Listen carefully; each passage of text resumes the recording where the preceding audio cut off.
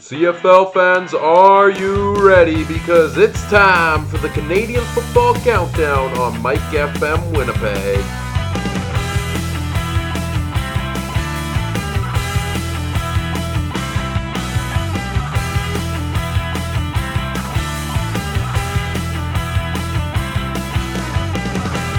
The Canadian Football Countdown starts now. Okay, and just like that, we are ready to go. Before I forget, no show next Monday due to the long weekend. Our show will air Thursday. Next Thursday at 2 o'clock. Yes. So that'll be good. My name is Michael Gill. I'm joined by Ryan Coop. I know I tend to botch the intro, but I didn't want to forget about next week's show being moved.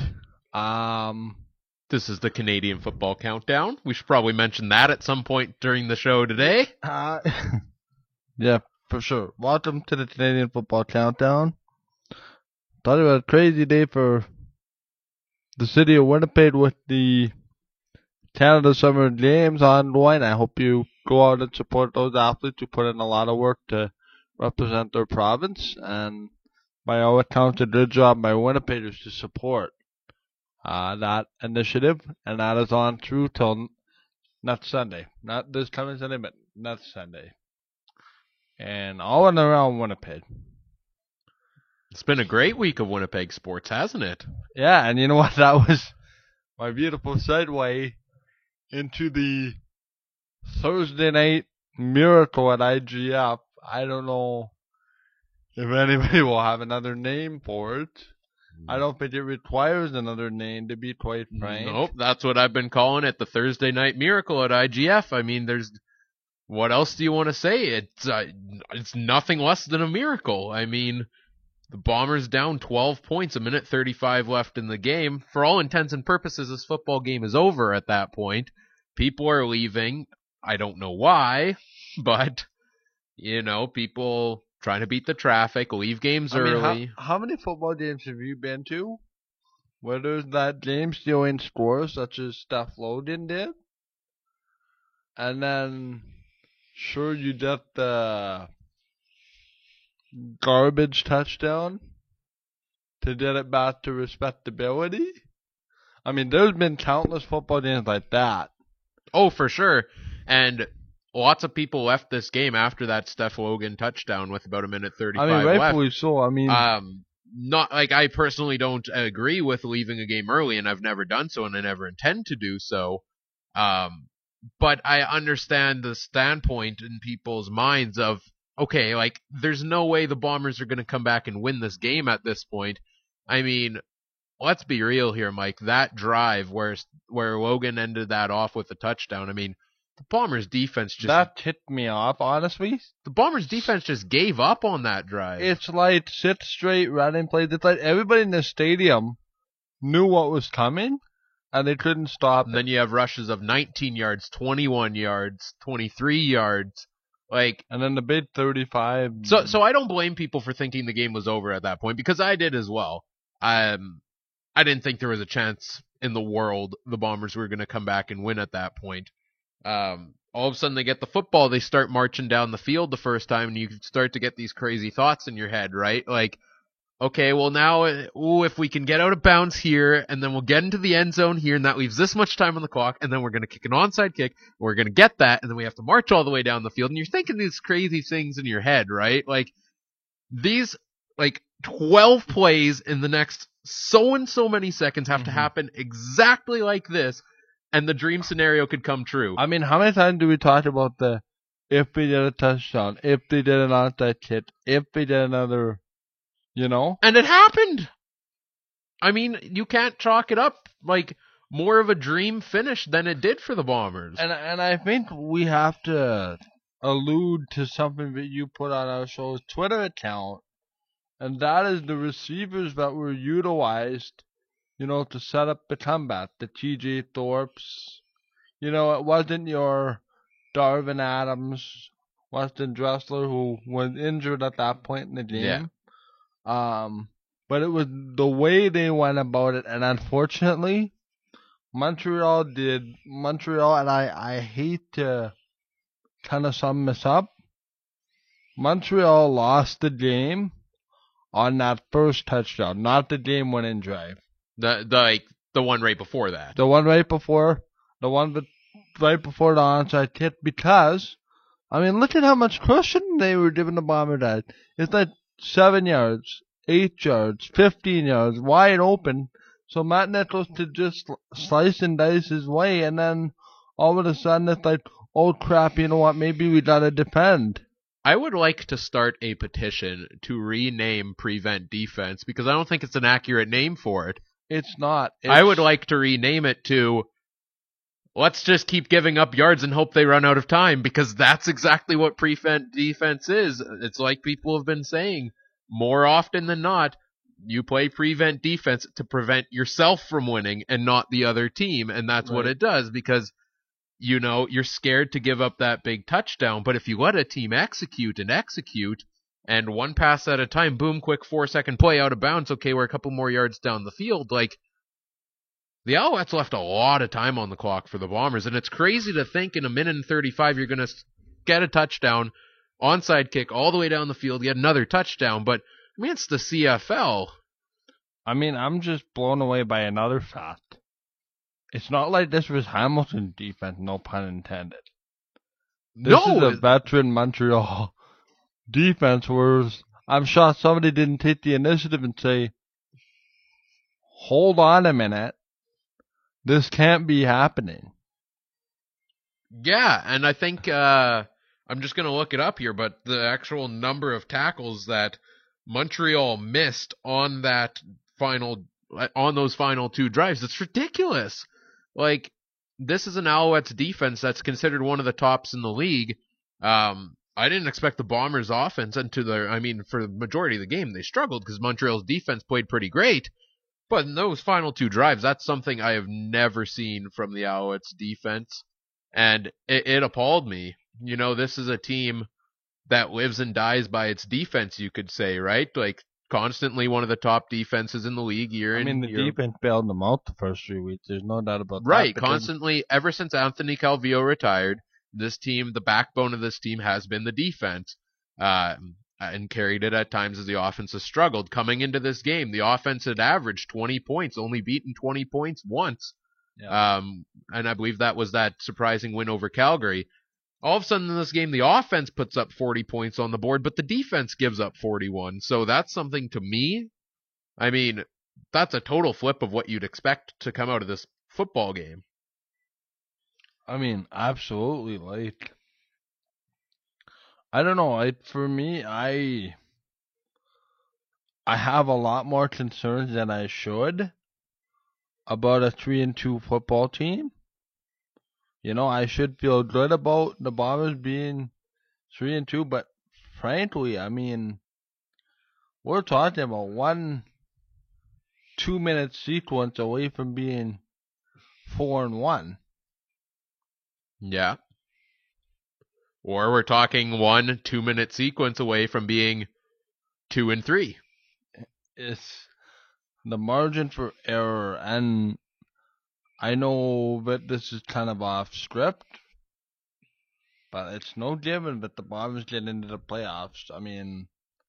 The Riders, for my money, falling behind 10-0, and then ending up doing what they did to Toronto, and Duron Carter finally showing up with some circus-like catches. Not to mention another 4-touchdown game from Kevin Glenn. Like, I'm just wondering how much of a magic carpet the Riders are on. What do you mean by that?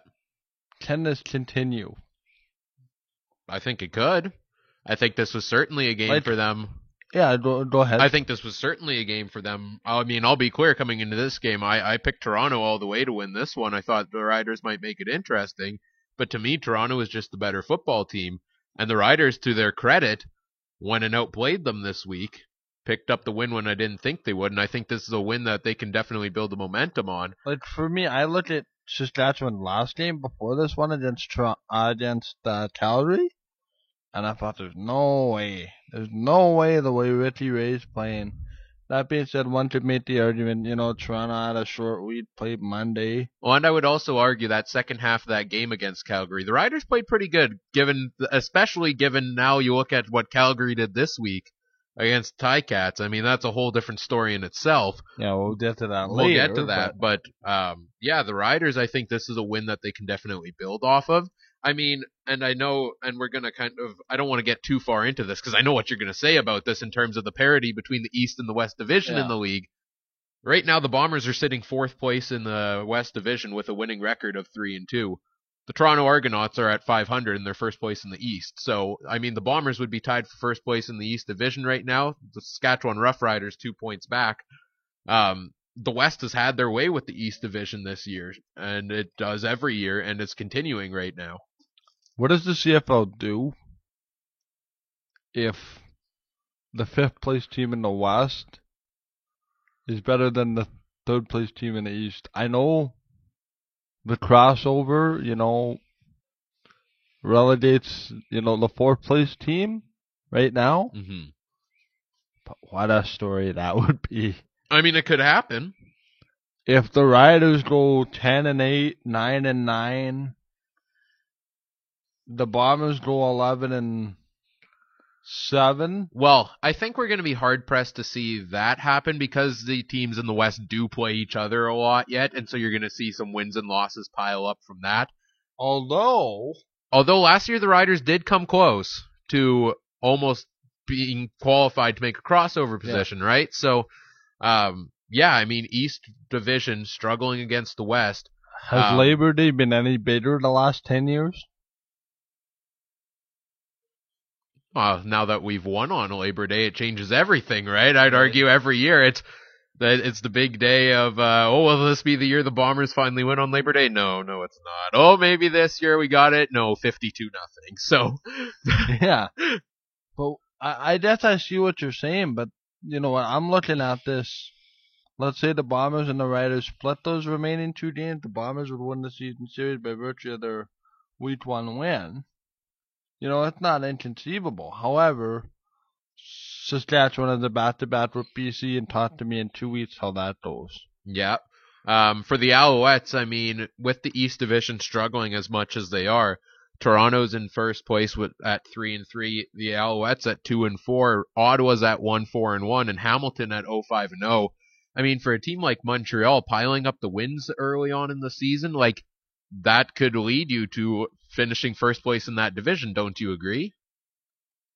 Yeah. And that's something that this week, I mean, they blew it in the final 2 minutes. For all intents and purposes, the Montreal Alouettes should be 3-3 right now, tied with Toronto for first place in the division.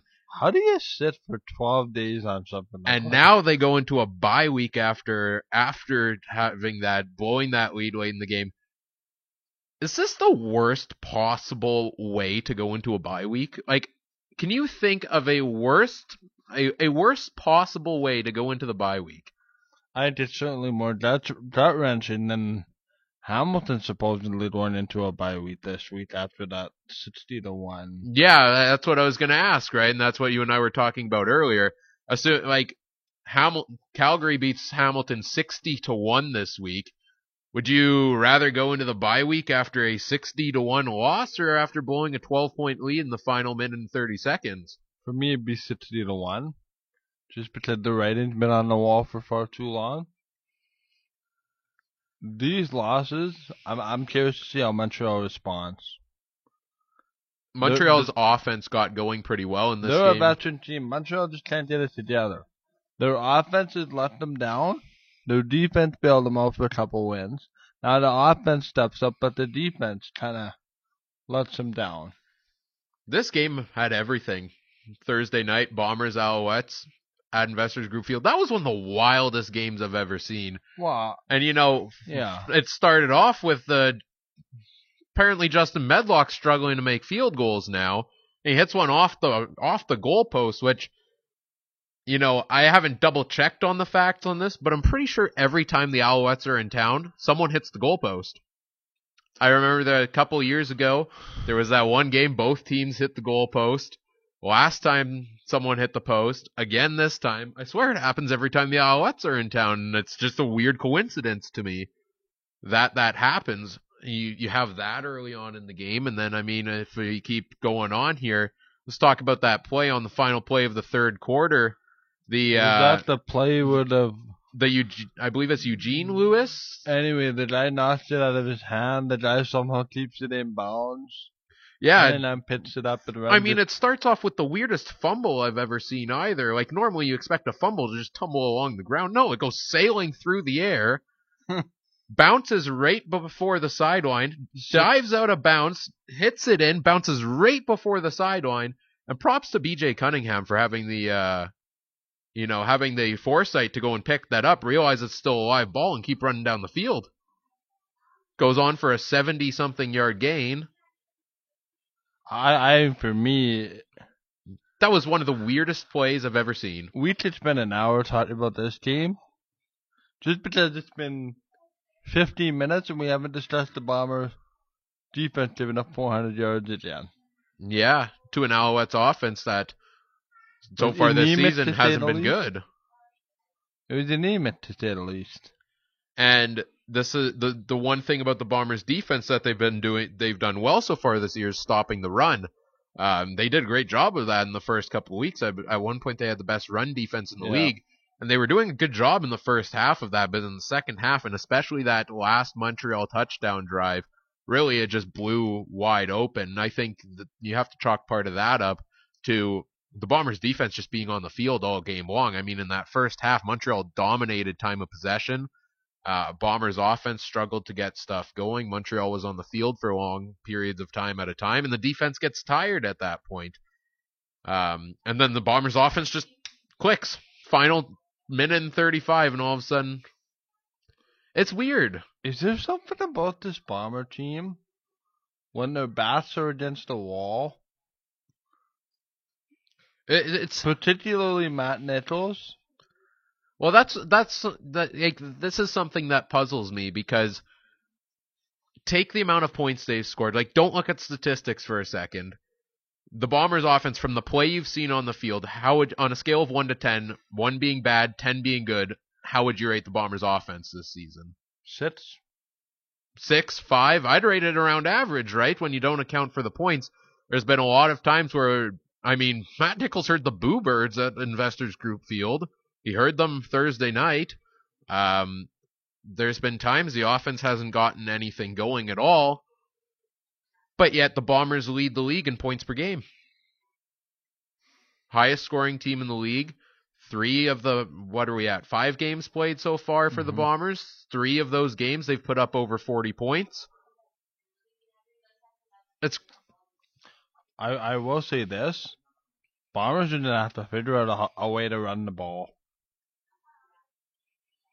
Well, yes, I would agree. In October, November, when the weather gets colder. Right. And it's not that Andrew Harris isn't capable of it. I think it's just the way Andrew Harris... He's a unique running back in this league, right? Where, I mean, he's more of a receiver running back hybrid, right? Like, he's a guy... I mean, you had the Bombers in fact, I believe Andrew Harris is actually on pace to be like 3rd in CFL history for catches in a season this season. Not out of just the running backs, out of all receivers in the league. Yeah, you know what? For me, it's... And people made a big deal about the running back catching the ball, running the ball. You know, he's supposed to run the ball. At the end of the day, he gets the ball in his hand. How they get it to him in his hand doesn't really matter. It's what he does with it in his hand. And I think for me, it's a benefit, Ryan. And it makes things really easy to have Andrew Harris get the ball out of the backfield as opposed to running, because he can kind of get a running start up to the line of scrimmage, right, instead of having to wave for the ball and then... Like, I don't know. For me, like, I don't have as big of an issue with Andrew Harris playing the game the way he's playing it. Sure, I'd like him to get more rushing yards. But if this is what gets it done, if this is what makes Andrew Harris successful, and the Winnipeg Blue Bombers are winning football games, 2 thumbs up from me. I love watching him play. He has to be one of my favorite players. The last play of the game, find me a running back that would stay on his feet like that. Jerome Messam, maybe. I would argue. You're in a very small. Yeah, Messam, John White when he's not injured, maybe. That was tremendous play. And not only that one, the one before that as well. Matt Nichols with the game on the line, running head first. And I'll be honest, I was scared he would run out of time. Me too.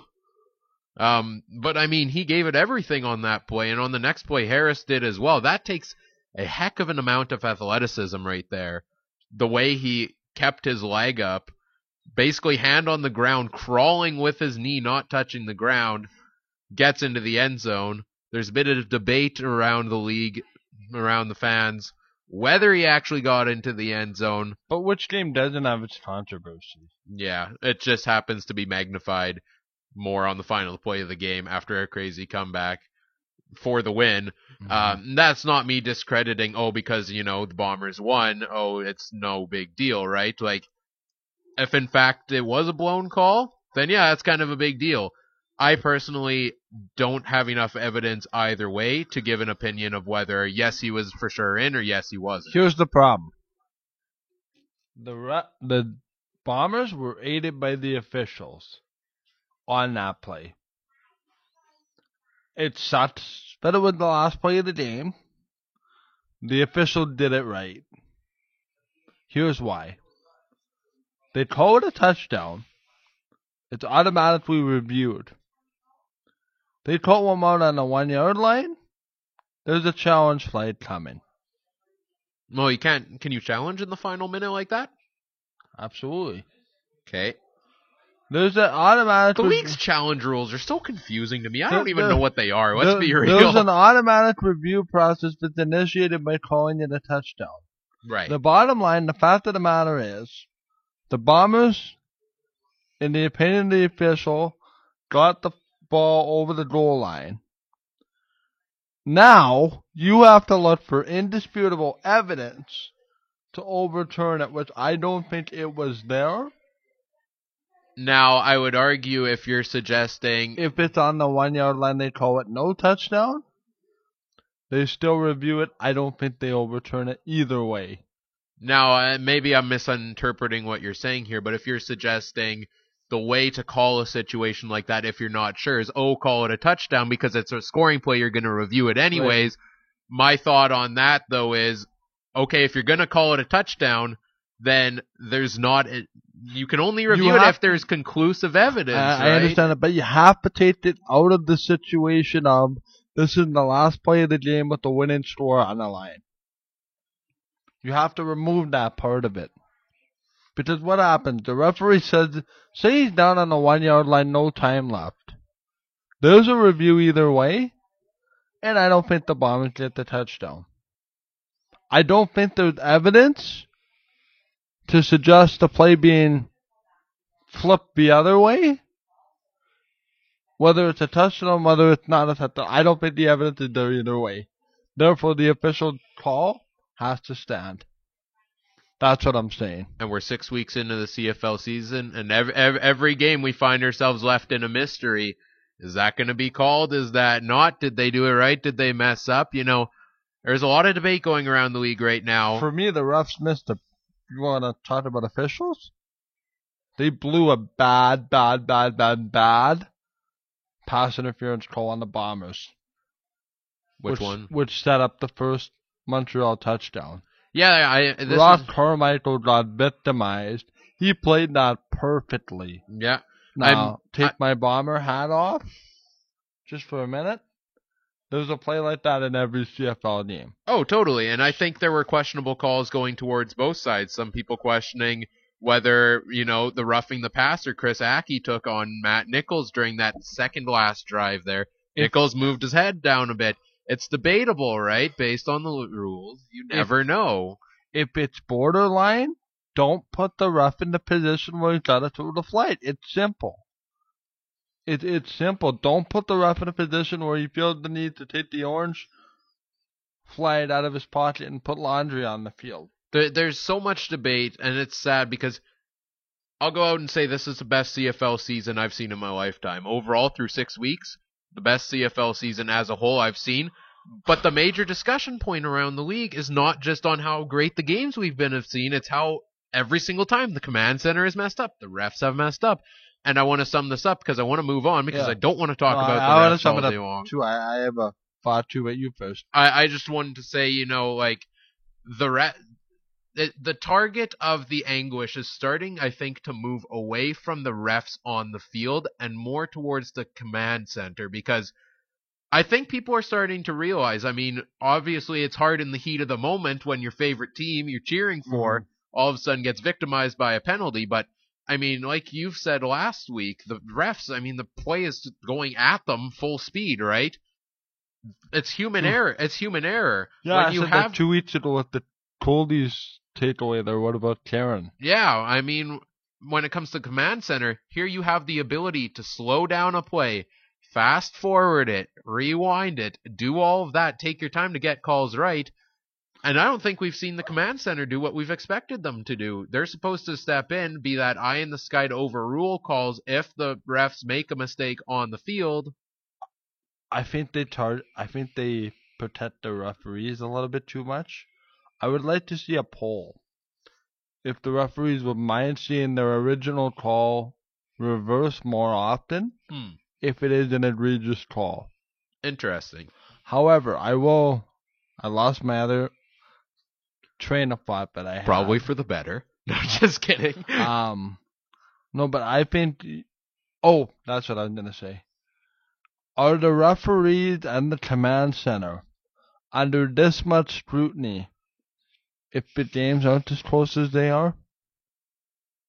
Are they only really being magnified because every game is seemingly 5 points or less? Well, I'll tell you this, in hindsight, if we have calls like this, highly controversial calls when Calgary's up 60-1, obviously people are going to care, but it's not going to make a difference in a football game at that point. So I'm wondering, as much as everyone wants to say no lead is safe and you should never leave a football game early, I think that's one where it's safe to say. I'm just wondering, is it magnified more because the games are closer than ever before? I think that's a reasonable argument. Like, do you care about a blown call in the last 2 minutes if you're down by 10? Yeah. The Bombers in the last minute 35 made up 12 points, so you know what I mean, right? I know what you mean. But I think it's a good point, and I think it's something that, the fans are starting to league wide speak out more about the. Did you see the quote that the Montreal running back had? Logan? He says, and I'm paraphrasing, we're playing two teams on the field. The opposition and the Zebras. Yeah.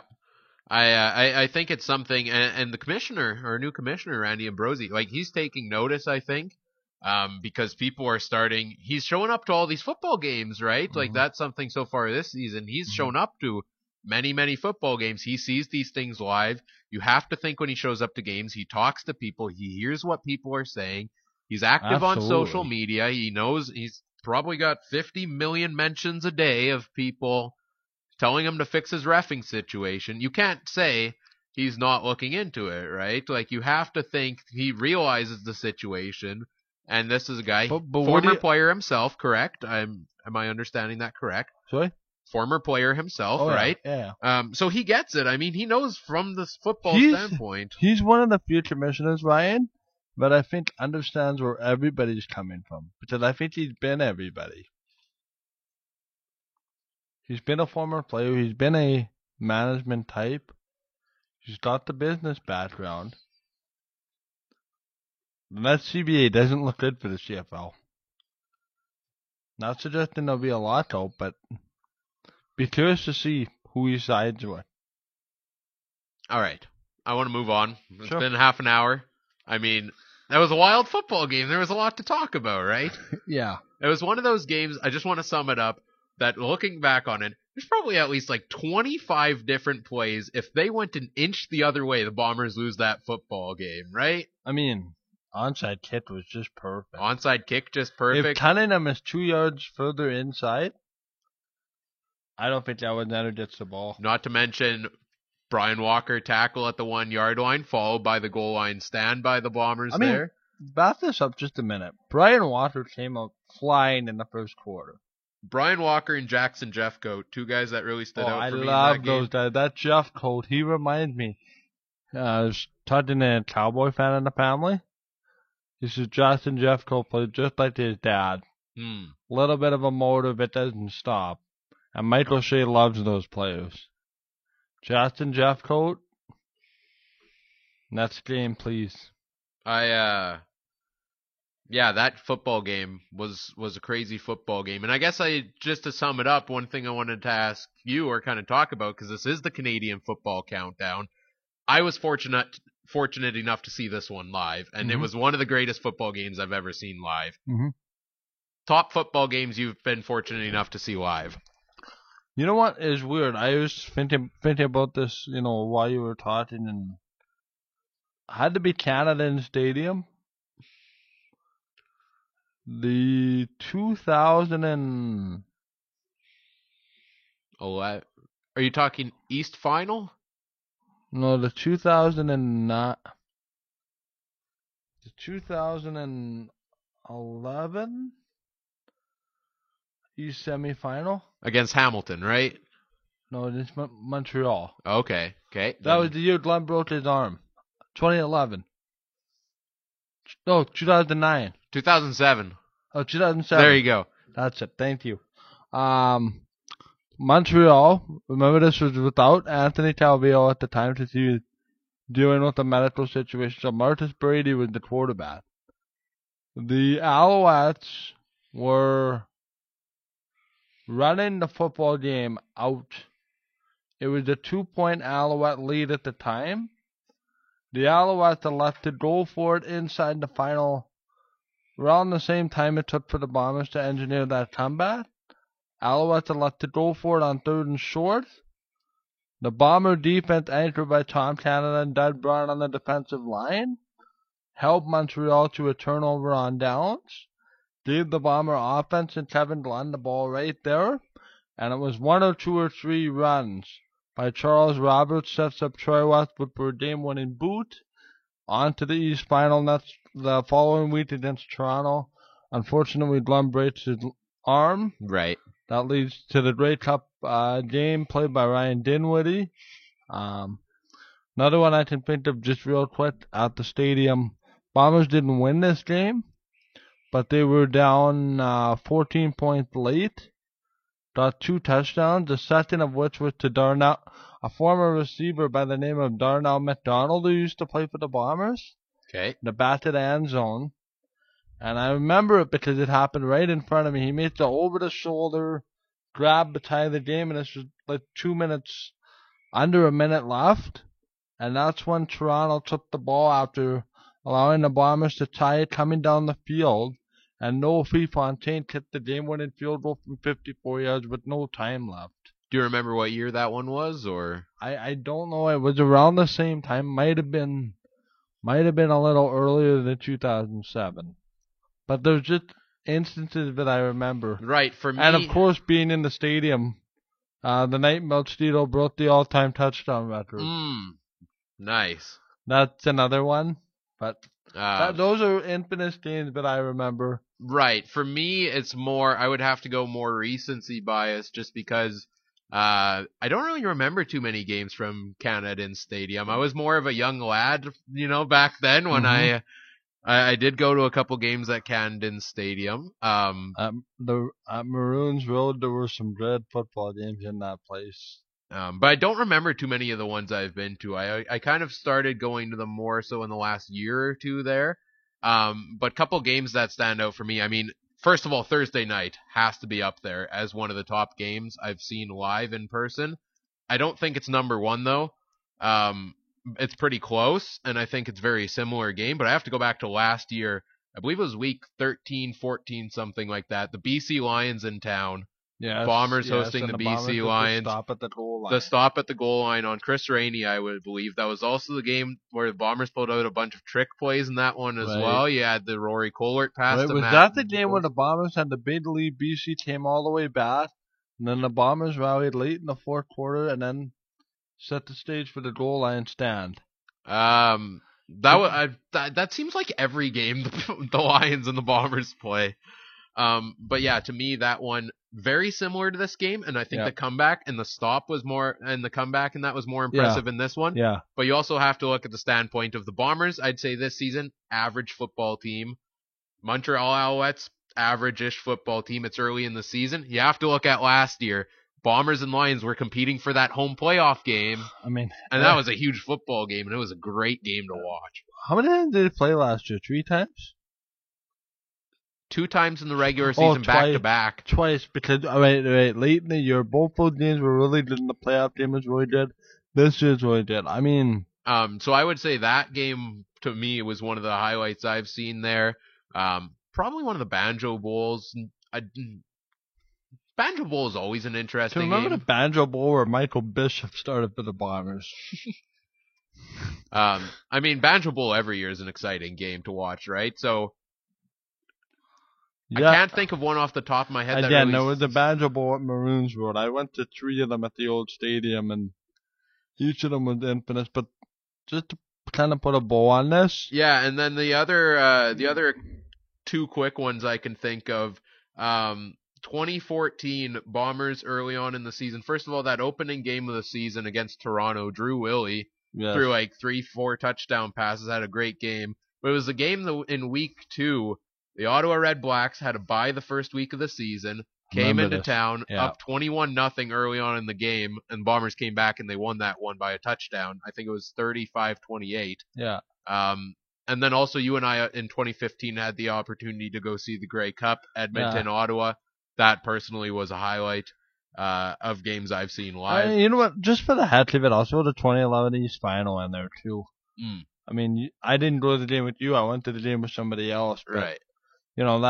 That's really, for me, infamous Bomber games that stand out. CFL games in general. We can talk about this next week, but there was that season opening game between the Riders and the Alouettes, 54-51, in 2010. 2010. This was right after the Grey Cup, 13th man Grey Cup, right? Yeah, week 1. That was a 54-51 game, so. Let us know what what's the greatest football game you've ever seen live. Tweet it at us, at CFC on Mike FM. We want to know what's the greatest football game you've had the chance to see live. The greatest, the craziest, the most wild, anything like that. I'd like to talk to somebody who went to the Fod Bowl. That Grey Cup that was played over 2 days because of the Fod. Maybe we should get Ed Tate on the show one week. Go back down always welcome. Memory lane. This was about a 15-minute segue to what I wanted to talk about, actually, was that so far this season, like I said earlier, best season I can remember in my lifetime watching in the CFL. Now, these stats have changed since after Thursday night's game, but as of Thursday night's game, 77% of games so far this season decided in the final 3 minutes, and 55% of games decided by 4 points or less. You can't get any closer than that. Those numbers went give or take a few percentage points either way, but that's still ridiculous. That's ridiculous. It's been such a close year. So many exciting games. Really, we've had, I would say, less than the number of dud games we've had this year, I can count on one hand. And they mostly involve one team. Cough, cough. Right. The Hamilton Tiger Cats have produced a couple of those dud games, but the rest have been exciting. Another thing that's made this such a great year is just the sheer amount of insane catches we've seen. Mm-hmm. And I think this week, Deron Carter might have taken the cake. We saw Brian Burnham a couple weeks ago make a ridiculous catch, and we thought to ourselves, okay, that's catch of the year, we're done. There's no way that's going to be beat. Deron Carter comes around yesterday and says, here, hold this. And goes and, After he one-ups the other receiver on the drive before. S.J. Green. Yeah.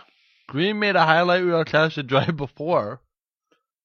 And then He made a catch right before the half, Ryan, and right out of the half, which was similar. The one out of the half, of course, was a first down grab. But, I mean, that... Brian, how do you put a highlight path together of the top 10 playoff catches, or the top 10 CFL catches this year, and yet we're only in week 6? I mean, it's been that kind of year, and take your pick. There's Deron Carter's catch this week, the ridiculous Brian Burnham catch. I would argue Darvin Adams' one-hand touchdown catch last week for the Bombers, right? S.J. Green, that ridiculous catch. We've seen so many this year. What's your front runner so far for catch of the year? Does Deron Carter, is he in the lead right now, or? Oh boy. I have to give it to one of the Brian Burnham catches. I'm not sure which one. No, I'd argue that one in the end zone. Yeah. It's probably the one I'm thinking about, the one that went through the guy's hand, and Brian Burnham somehow makes the catch in like triple coverage. The receiver talent in the league this year is just extraordinary. Talent overall. We've seen so many young receivers just step up this year. I love seeing it.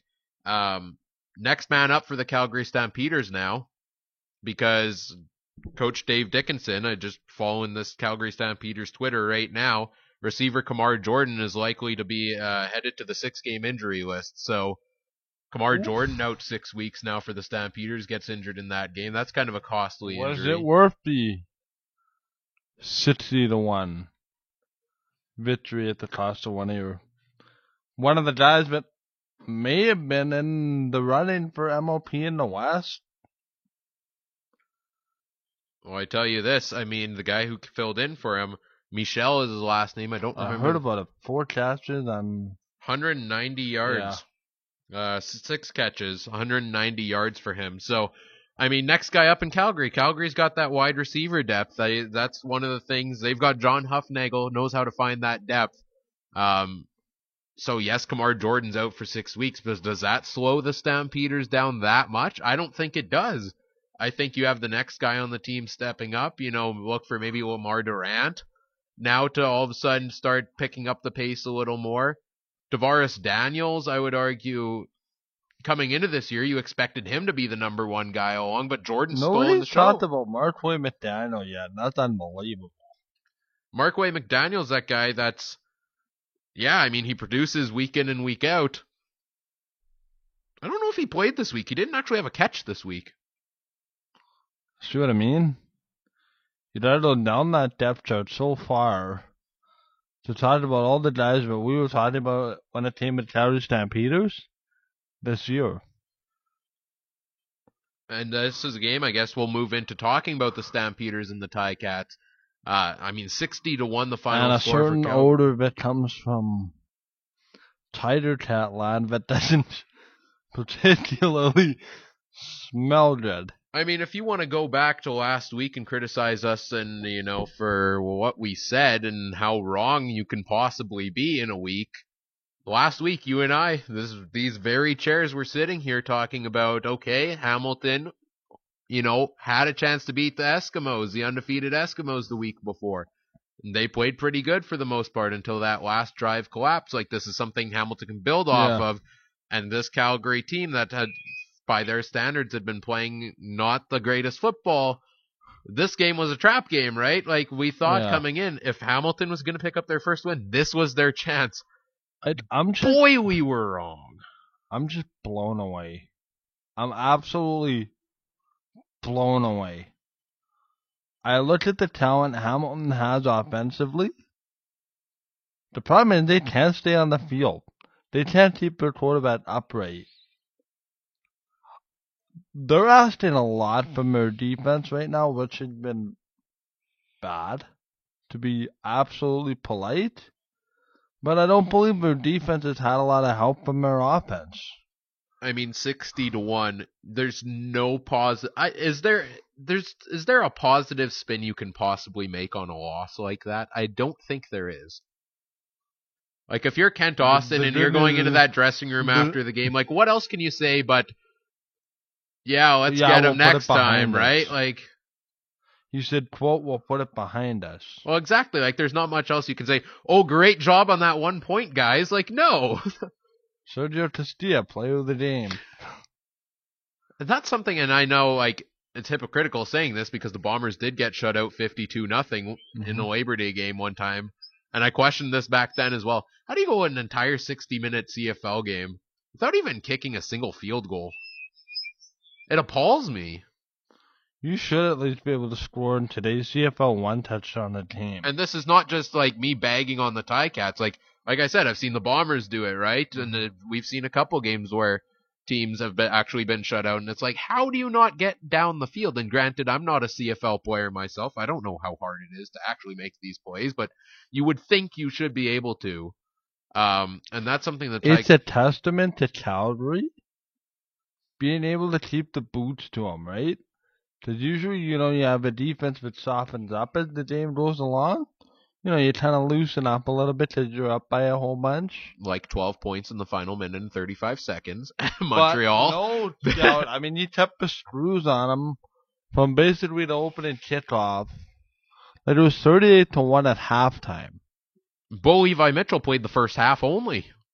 And Jerome Messam was pulled halfway through. I bet you fantasy players with who had Bo Levi Mitchell coming into this week. I personally know at least one coming into the week. You think they're playing the Ticats. Oh, this is the week he's gonna blow it wide open. You look at the final score. Oh, 60-1. That's great. Bo Levi Mitchell, 6 touchdown passes, like 500 yards. No, he played the first half, threw for under 200 yards and a touchdown. Then he was on the bench because he didn't need to play anymore at that point. They had Roy Finch return a kick for a touchdown. They had an interception return for a touchdown. I mean, on all sides of the ball, Calgary dominated, and the score reflects it. For me, it's just puzzling, the Ticats at this point, because look at the talent-wise. Ticats versus everyone else in the league. But then that's on paper, on roster, like, they have 6 DBs right now on the 6-game injured list. But even then, like, talent-wise, between, like, this team versus the rest of the league, if you look at it on paper, like, it's not like Hamilton is built as a bad football team. Do you agree with me on that? When you look at the talent of this team, I don't think they lost that much talent from last year. Coming into the year, I had Hamilton better talent-wise than Saskatchewan, and it wasn't even close. It's, like, I don't get it. What's going on? Do you have an explanation for this Ticats team? Because do you think that, first of all, do you think they can turn it around? I think they can turn it around. I really don't think they can turn it around to make the playoffs. But they can certainly turn it around. And I hope they do, because I want more interesting football games, even though we've gotten so many of them. And it pains me to see Ticats fans go through this, because we've been here in Winnipeg through many bad years of Bombers football, and Hamilton themselves have endured. Okay. And Hamilton themselves have endured so many years of bad football that, I mean, this, like, it's gotta be tough so far this season to watch the Ticats like this. It's not like your team's even making games interesting. I would argue that one against Edmonton they did. It's just what do you do, right? Because Ken Austin has had so much success. 3 trips in 4 years to the Eastern Final, 1 trip to the Grey Cup. A Grey Cup they should have arguably won were it not for a stupid holding call on a Brandon Banks run back. It's like, what do you do, right? I don't know if this football team can turn it around. And you and I were having a conversation about this yesterday. Zach Collaros is a good quarterback. Yeah. It's sad to see his talent get... Like, this team has talent. Wide receiver, they have talent. I don't want to see what happened to Drew Willie happen to Zach Collaros. But I think we're almost at that point. But who do you bring in? Are we now looking at the Ticats putting together a big package to try to get James Franklin out of Edmonton? No. No, and the reason I say that is because I don't think the quarterbacking has been the issue in Hamilton. No, and I don't think there's any reason to give up on Zach Collaros, because we've seen what he can do. It's just he can't, and I didn't see the Calgary game till I was out. I wanted to skim some of the highlights just to kind of see. But for me, the defense is not helping the offense. Oh, certainly not. I mean, that And I- defense. and We talked about coming into this game how many points, like they're averaging almost 40 points against a game. Here they go and let in 20 more than that. Average So margin of defeat is about double digits. yeah, I mean the Ticats this season 90 points for, 201 against. That's Double. That's more than 2-1. 110 extra points against than for. Divide that by the number of games, and that's your average margin of defeat. 110. That's like 20 points. That's over 20 points average margin of defeat. Granted, this game is kind of, 60-1 really impacts that average. But I just want to say kind of like in terms of the Ticats, do I hope they can turn it around? Of course, right? Like better football teams all around the league is better for the league as a whole. Do I think this Ticats team can turn it around? No, I honestly don't. Do I think they're going to pick up a random win? Probably. In fact, I'll go out there and say this right now. After what I saw Thursday night, crazy game between the Bombers, after what I've seen all season long, the past couple of years in the CFL, I wouldn't even be surprised if they beat Edmonton this week. Do I think it's going to happen? Do I think there's a chance of it happening? Absolutely not. But would I be surprised to see it? No, because the CFL is a league that makes no sense. And we spend an hour each week sitting here and trying to make sense of a league that doesn't make sense. I hope for the Bombers' sake that Hamilton wins this week. They're going to be in tough. Because now you're getting to a point where you don't want to be that team that gives Hamilton their first win. Right. They're going to be in tough to win. They're playing the Eskimos. The Eskimos are 6-0 so far, or no? They had a bye week in there, 5-0, right? Quickly, because we are running out of time, I want to get through picks if we have time for that yet as well. Yep. The Edmonton Eskimos. I mean, this week they went up against the Lions, who are the other best team in the league coming in, and really, I mean, they had a strong game against BC. So who's the better team right now, Calgary or Edmonton? I think it's Edmonton. I think Calgary dominated Hamilton this week, but given season long, I think Edmonton's the better team the way they've played. And they But showed Edmonton has so many injuries. They showed it to BC this week, and that's the question. The infirmary's filling up. I mean, both kickers went down this week, right? Like Sean White went down. The backup, I forget his name, unfortunately, off the top of my head. He went down this week. I mean, in the final 2 minutes, you had Odell Willis taking a kickoff. He's a jack of all trades. I don't know how much of that game you saw, but defensive lineman, kicker, and ref. Earlier on in the game, Odell Willis goes and looks towards the play clock along the sideline, realizes that that BC's time is running out to get the play off. Oh, they haven't had the ball yet. Refs haven't done anything. Willis is in the backfield. Time count signal for the refs. And the ref's like, yeah, he's right. Like, I love Odell Willis. One of my favorite characters in the league. We have to discuss character in the CFL. I mean, there's some pretty darn good ones. Perhaps next week's weekly countdown, top characters in the CFL? And Odell Willis would be in my top 3. Definitely. The Eskimos, yeah. I mean, they're getting injured big time, but they also have other guys stepping up, and this team, just like Calgary, has the depth. I mean, just look even at wide receiver. Darius Bowman out. He's been their go-to guy. They lost Darrell Walker in the offseason. Does that slow them down? No. Brandon Zylstra had averaged over 100 yards a game he played in the last 6 games last year. He's got averaging more than that this year through only 5 games. He's stepping up as one of the top receivers in the league. You have Vidal Hazelton. I mean, 108-yard touchdown pass to Hazelton this week.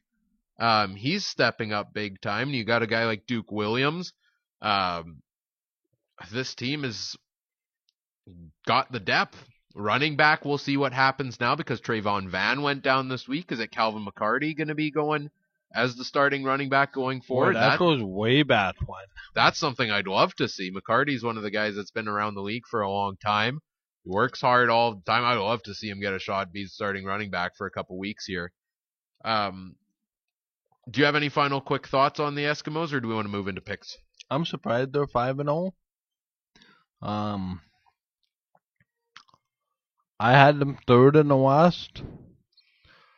I still think when all is said and done, Calgary finishes first in the West. It remains to be seen. We'll leave it at that. I can envision the road to the Grey Cup not going through McMahon Stadium. Interesting. Speaking of Calgary, this week, we'll get into the weekly picks here quickly because we got only a couple minutes, so let's finish it off. Calgary's in Toronto. The Argos hosting the Stampeders. I'm taking Calgary to win this game. I mean, I'm going to keep going with what I do all the time, picking Calgary every single week.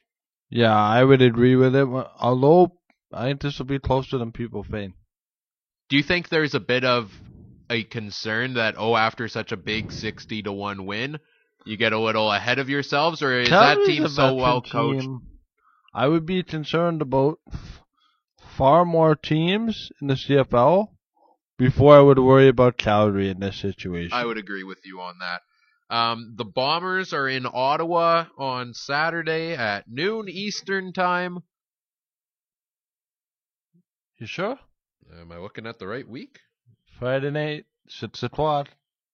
Not according to the CFL Pick'em website. It's, unless they move the game, but it's 6 o'clock on Friday. All right. CFL Pick'em might want to fix their website then. On the schedule right here, you can. Okay, well, check the schedule for yourselves. Don't believe anything we say. Anyways, Mike, quickly. Ottawa Red Blacks hosting the Winnipeg Blue Bombers. Winnipeg. That is correct. Friday, August 4th, 6 p.m. Okay, CFL Pick'em, you need to fix your website. We found a bug. Ryan, get on it. I'm taking the Bombers as well. Although Ottawa coming off a bye this week, technically not. They played Monday and they got to win a game eventually. I just think the Bombers, after that late finish, they're going to have momentum coming into this week. For me, I will say one more thing about the Bombers. We'll look back in November at this game last week. Agreed. Eskimos undefeated. Ticats winless. Ticats made it kind of close the last time, but then they lost 60-1 this week. Do I have any reason to believe that this will be close? No, but given that we don't believe it probably will be. I'm not going to go and pick the Ticats. I'm taking the Eskimos wholeheartedly, but don't be surprised if we're talking about Hamilton. Just given how crazy the CFL is, I don't think there's any chance it happens, but I also wouldn't be shocked if it did. And I'll leave that Ryan one at Strudwine. I'm taking the Eskimos. BC hosting Saskatchewan. Whoa. What? I didn't get my pick. I thought you took Edmonton. No. Okay. I picked Hamilton. Of course you did. Moving on. I have no further comments. You know what? I didn't do what I had to say there, huh? No. I just think it's irrational, and I'm moving on. Mostly because we're running out of time. Okay. Unless you have a quick one line. No, I don't. Okay. Just a random guess. BC hosting Saskatchewan. I'm taking the Lions. I think the Lions are the better football team here. No offense to Saskatchewan. Hosting Saskatchewan? Yeah. Yeah, this is already BC by less than a touchdown. All right. Those are our weekly picks. That's our weekly show. Follow us on Twitter at CFC on Mike FM. On Facebook as well. Same thing. We'd love to talk football with you. It's one of my favorite things. Yeah. Well, we got just over a minute left. Next week, we're back Thursday. At 2 p.m. Note the time. Yes. Enjoy a long weekend, everybody. Be safe. Don't do anything crazy. enjoy CFL, do everything crazy. We love crazy football games. Hopefully we're in for another interesting week. I can't wait to start getting into Bison football and high school football in the fall. I hope we can donate a segment of our show to that. I'm sure we can make time for it. I can cut out a couple rants. In September, but I mean, Coach Dobie will always make the Bison competitive. On behalf of Ryan Troop, this is Michael just saying goodbye. We'll talk to you on next week Thursday. I'm in for Pat Mooney on Wednesday. Good night, everybody.